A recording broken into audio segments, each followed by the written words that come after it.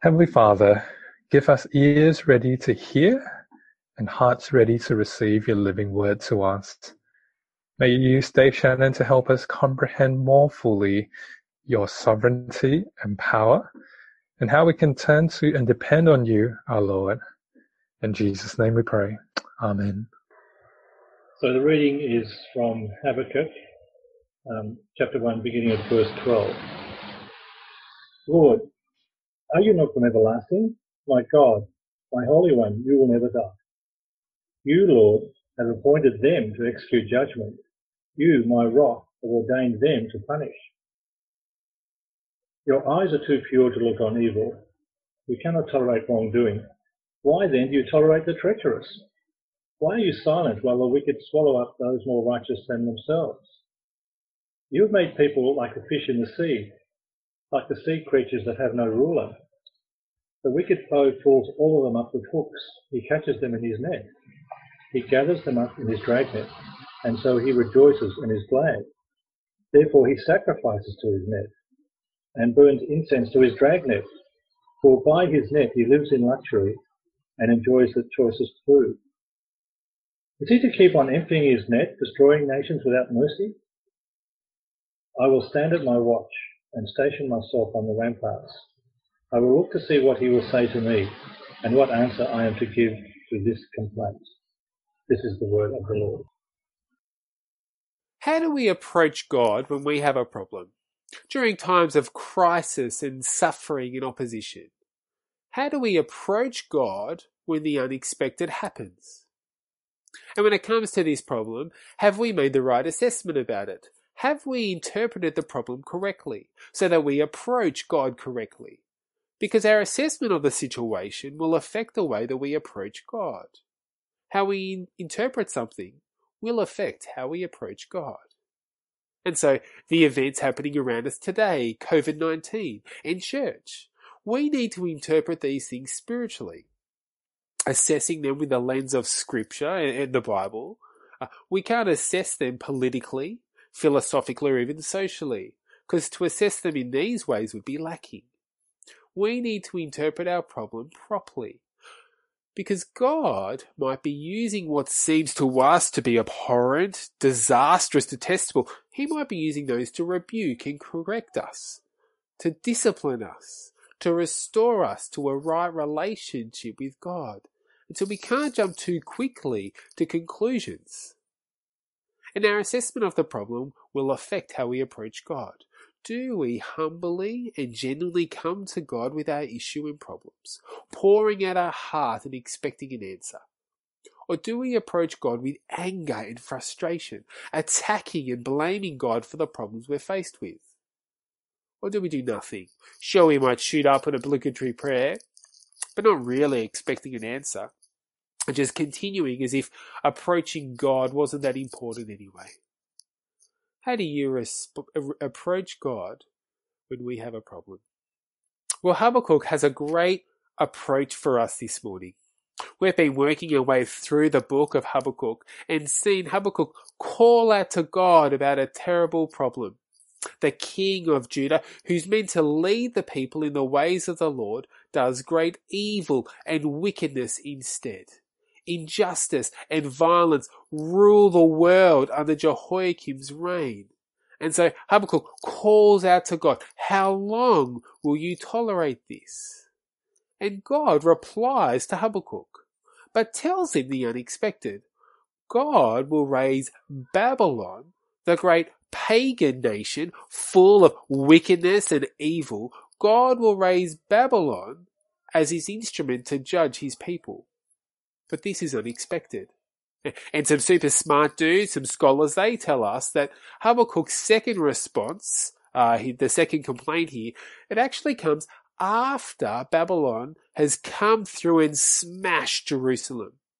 And so Habakkuk has not only been told that Babylon will judge, but actually he's seen it with his very own eyes. And you see, Habakkuk has a problem. It's there in verse 13. How can God use the wicked to judge the righteous? That's his problem. But you see, he doesn't start there, does he? Before addressing God with his problem, his complaint, the first thing he does as he approaches God is he starts with the things he knows to be absolutely true about God. Next, he pours out his heart, wrestling with the struggles that he has about God to God. And finally, he brings it back to God. He waits on God and expects to hear back from him. You see, these verses are really a well-crafted, faithful approach as he shows great faith and honesty in coming to God and waiting on him for his reply. And he actually shows us two things. First, it's always right to affirm what we know to be true about God. It is always right to affirm what we know to be true about God. That's the first. The second is that it's always right to take our questions about God to God. When we've got doubts, issues, concerns about God, Habakkuk shows that it's always right to take them to God. Well, Habakkuk approaches God and he starts with the knowns. Because if we're going to find a solution to the problem, we've got to look at it with the certainty of faith. We've got to forget the problem for a moment and remember what's always true and unchanging about God. And remember that this is an act of faith. Verse 12, Lord, are you not from everlasting? My God, my Holy One, you will never die. You, Lord, have appointed them to execute judgment. You, my rock, have ordained them to punish. And the first thing he says, Lord, are you not from everlasting? God's unlike any other. He's eternal. He's always been and always will be. And what a contrast to Babylon, hey? Whose strength is their God, verse 11. But our God's unlike the God of the proud Babylonians. In fact, he's unlike any God people worship. You see, our God's eternal. And so when we're feeling oppressed and worried about the problems we face around us, how soothing and reassuring to know that God, he's outside of history. He created history. His throne is above the world. He's outside of time. He reigns eternally. God is eternal. We also see that our God is holy. My God, my Holy One. Our God is holy. God's holiness is everything that sets him apart from us. And it's what makes him an object of awe, of adoration, of dread to us. He is great and morally perfect. He's perfectly pure and cannot tolerate any form of evil and sin. He is perfectly righteous, a consuming fire. God is light and no darkness can be found in him, John tells us. You see, our God is a holy God. But he is also Lord. You see, Habakkuk leans on God's self-disclosing name. When we see Lord capitalized like this, it's referring to God's name. You see, God revealed his name to Moses in the burning bush, and his name evokes God's covenant faithfulness. God is a God who makes promises and keeps his promises. And his name also speaks of his self-sustaining, his self-determining, sovereign reality. You see, the Lord isn't dependent on the events of the world. He doesn't rely on anything. And yet he's the one who revealed himself to the world. He's the one who is above the world. And finally, Habakkuk describes God as my rock. And this conveys God's almighty power and strength. He is the one, after all, who created all things out of nothing. By the power of his word, light, land, water, everything came into existence. You see, God's the almighty rock. And having established what he knows to be true of God in his character, Habakkuk sees the events in the light of these absolute truths about God. You, Lord, have appointed them to execute judgment. You, my rock, have ordained them to punish. You see, Habakkuk speaks in faith. God has appointed Habakkuk to execute judgment. God has ordained them to punish his people. And he says these in faith, as he knows God's character. The Babylonians haven't taken the law into their own hands, and it's not that God couldn't restrain the Babylonians. He knows God's using them for his purpose, even if he doesn't fully understand it. Habakkuk knows, in light of God's promises, that this isn't the end for God's people. Some will remain. Certainly lots have been taken into captivity, yes, but God is using Babylon to fulfill his purposes. God's not showing weakness. God hasn't been defeated. Habakkuk doesn't start with his problem. He starts with the absolute truths about God's character and his sovereign rule and control. And this is such a helpful response when we're facing problems in life. And it's what's helped me during the ongoing situation at church, to be honest. There's been so many uncertainties, so many unknowns, that actually holding on to the absolutes about God has helped me persevere hugely. We have a good and loving God. He is sovereign over all things, even this mess. And he will build his church. Holding on to these, remembering these, has really helped me persevere in the ongoing uncertainty. We've just seen that before Habakkuk brings his problem and complaint to God, he starts with the knowns about God, the absolute truths about God and his character. And as Habakkuk continues, he lays out his problem and doubts about God to God. He takes them to God. Because here lies the problem, his conundrum. Verse 13, your eyes are too pure to look on evil. You cannot tolerate wrongdoing. Why then do you tolerate the treacherous? Why are you silent while the wicked swallow up those more righteous than themselves? Habakkuk recognizes that God and evil are eternal opposites. All wicked and evil are abhorrent to God because he is pure. He detests all wrongdoing. Anything that's unjust, wicked, evil, that is so far removed from God and his character. And see, there's no question of God being unjust here. But see, here lies the problem. How could God use Babylon? Babylon, they're that wicked, evil nation. How could he use them to judge his people? Sure, Judah were bad, but Babylon, they're far worse. God, the cure is far worse than the disease. See, in Habakkuk's eyes, in his eyes, if there was a morality competition, a morality pageant, well, Habakkuk would lose hands down. Judah would wear the sash of righteousness. And so, God, how can you send the baddies to judge your people?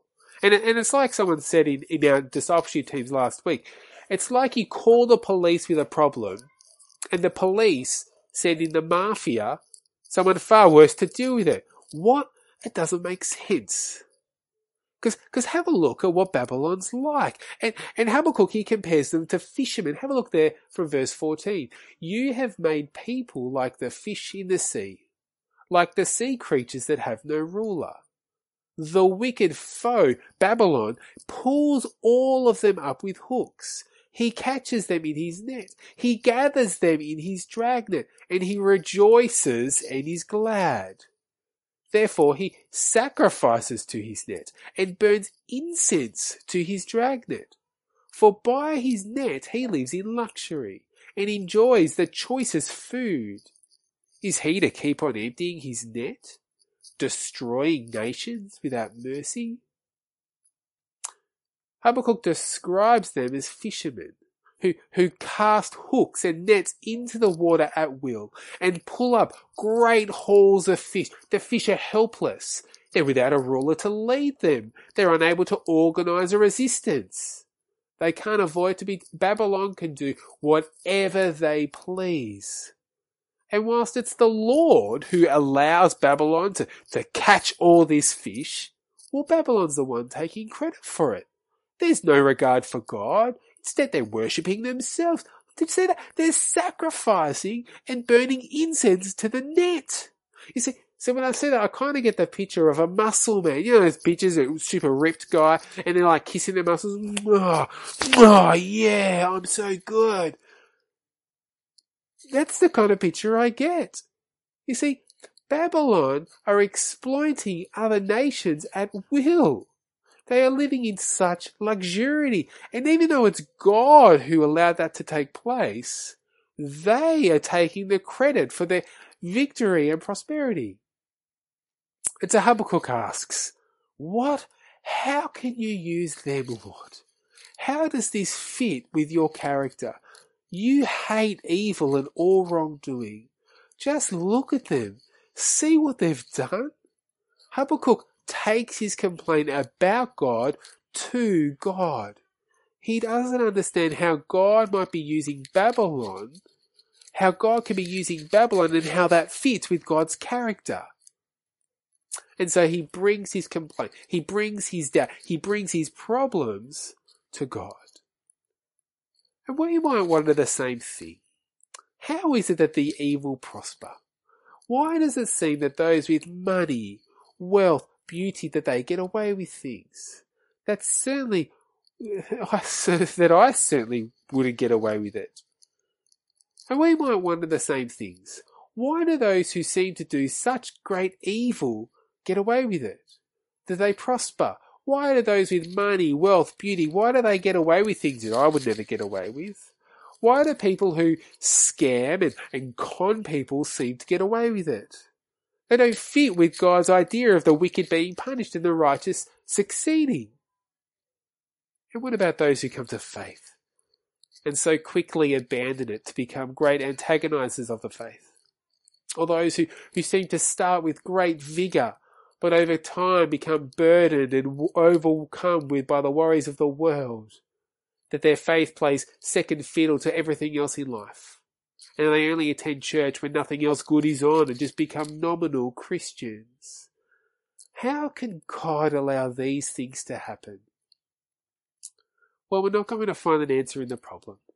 No matter how much we mull over these issues, we can't solve it on our own. We have to go to God who hasn't changed and see what He says to us about it. And that's what Habakkuk does. He doesn't end with his complaint. He doesn't end with his doubt. He leans into his understanding about God and his character as he waits for God's response. He leans towards God in faith. Have a look there at verse 1. I will stand on my watch and station myself on the ramparts. I will look to see what he will say to me and what answer I am to give to this complaint. See, Habakkuk describes himself like a watchman. He's on the city wall, high up, away from the crowds of the people, watching and waiting for God's response. And he expects an answer from God. Did you see that? I will look to see what he will say to me. He expects an answer from God. And I reckon that Habakkuk shows great perseverance here. You see, he raises his mind above what he sees happening around him, above his complaint, and he leaves it with God. He's now waiting expectingly, confident that God will answer. And when we're faced with great difficulty and suffering, I think we should do the same. We need to approach God by pouring out our heart and then leaving it with God and expecting an answer. We are, after praying to God, we are to leave it with God. You see, how often do we pray about something, tell God that we can't solve it, that we can't understand it fully, that we need Him to help us deal with it, and to ask Him to show us the way, but then the second we say Amen, to continue worrying about it. And if we've done that, well, we might as well have never have prayed. And so we actually need to learn to pray to God and leave it with God. Don't discuss it with a close friend. Oh, I've got this big problem. Please help me work it out. No. Leave it with God. Go to your watchtower and wait His response. We've got to detach ourselves from the problem after we've taken it to God. And this will be hard work for some of us. But we need to stop worrying ourselves about it by turning our backs on it and centering our gaze at God instead. You see, Habakkuk looked at the situation and he couldn't work it out. But he took it to God. And having looked to God, he stopped looking at his difficulty. And I wonder if that's what Paul speaks about in the book of Philippians, when he says, do not be anxious about anything. And it doesn't matter what the problem is, don't be anxious. Don't be burdened or worn down by it. We should never be crushed by worry or concern. But we should never be taken down physically or spiritually because of our anxiety or concern about something. Do not be anxious about anything. But in every situation, by prayer and petition, with thanksgiving, present your requests to God. And the peace of God, which transcends all understanding, will guard your hearts and your minds in Christ Jesus. After taking it to the Lord, we've got to leave it with Him and let the peace of God guard our hearts and minds. And after leaving it with God, we need to expect a reply from God. And waiting for a reply, it's an act of faith as we listen to God's word, as we turn to the Bible, because the Bible is the one sure and true place that God will answer our questions. We will find an answer in God's word. Do you eagerly pore over the scriptures looking for God's response? And you see, what can happen is suddenly a strange and wonderful light might be cast down on our problem as we read the scriptures. You see, we've got to remember that God speaks through His word. And that as we read it, we need to ask, what is it that God has to tell me here in this passage that I'm reading right now? And it's as we do that we will receive an answer to our problem. You see, we need to climb our watchtower and wait, expecting God's reply. But you see, God may not answer us straight away. But that doesn't mean He won't. But what can often happen for us as we live in a consumeristic world is we expect everything instantly. We want instant noodles, instant movies, instant coffee. we want everything instantly, don't we? And yet God might deliberately delay in answering us. And because we don't like to wait, we might then turn to our mates, our friends, to address the issues and problems ourselves.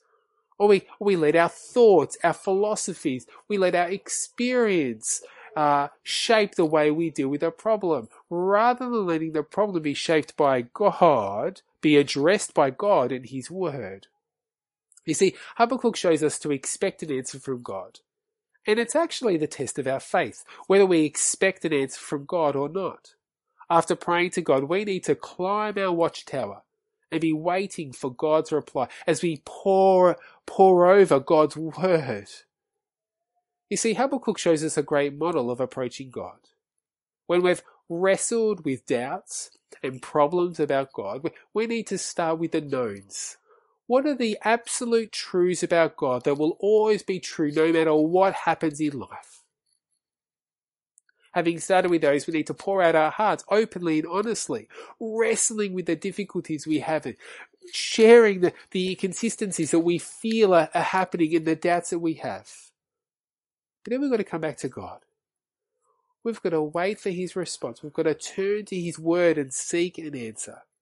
And while God might take His time in answering us, we've got to leave it with Him and expect a reply. What a great model to use when approaching God with the many uncertainties in life. I pray that this is how we will approach God, and that through the difficulties we face, we will grow in faith and dependence on God. Well, let's pray, shall we? Let's pray.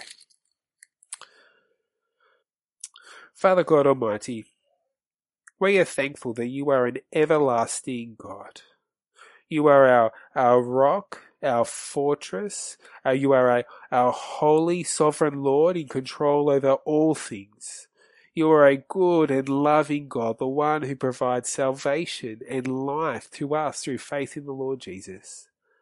Father, these are wonderful knowns that we have in Christ. And yet as we see the issues going on around us in this world, as we see COVID-19 kill many people, as we see it affect life as we knew it, as we see the church and the difficulties that we've had here, Father, we call out to you and wonder, why are these happening? Why do these continue to drag on? Father, we do pray that as we pray about these things, that you would help us long to look to you for an answer, expect an answer, not be cast down in worry and dread about these, but to grow in our expectation of hearing your word, hearing you respond through your word. Father, you might be using these great difficulties to rebuke us. You might be using these great difficulties to bring us into your fold, to grow us, to be looking to you in faith. And we pray that you will be doing that great work in us. Father, we thank you for Habakkuk's great model of prayer here. And we pray that we will use it as we approach you and talk to you about the great difficulties and uncertainties we face and will face in life. Father, help us in that, we pray, in Jesus' name. Amen.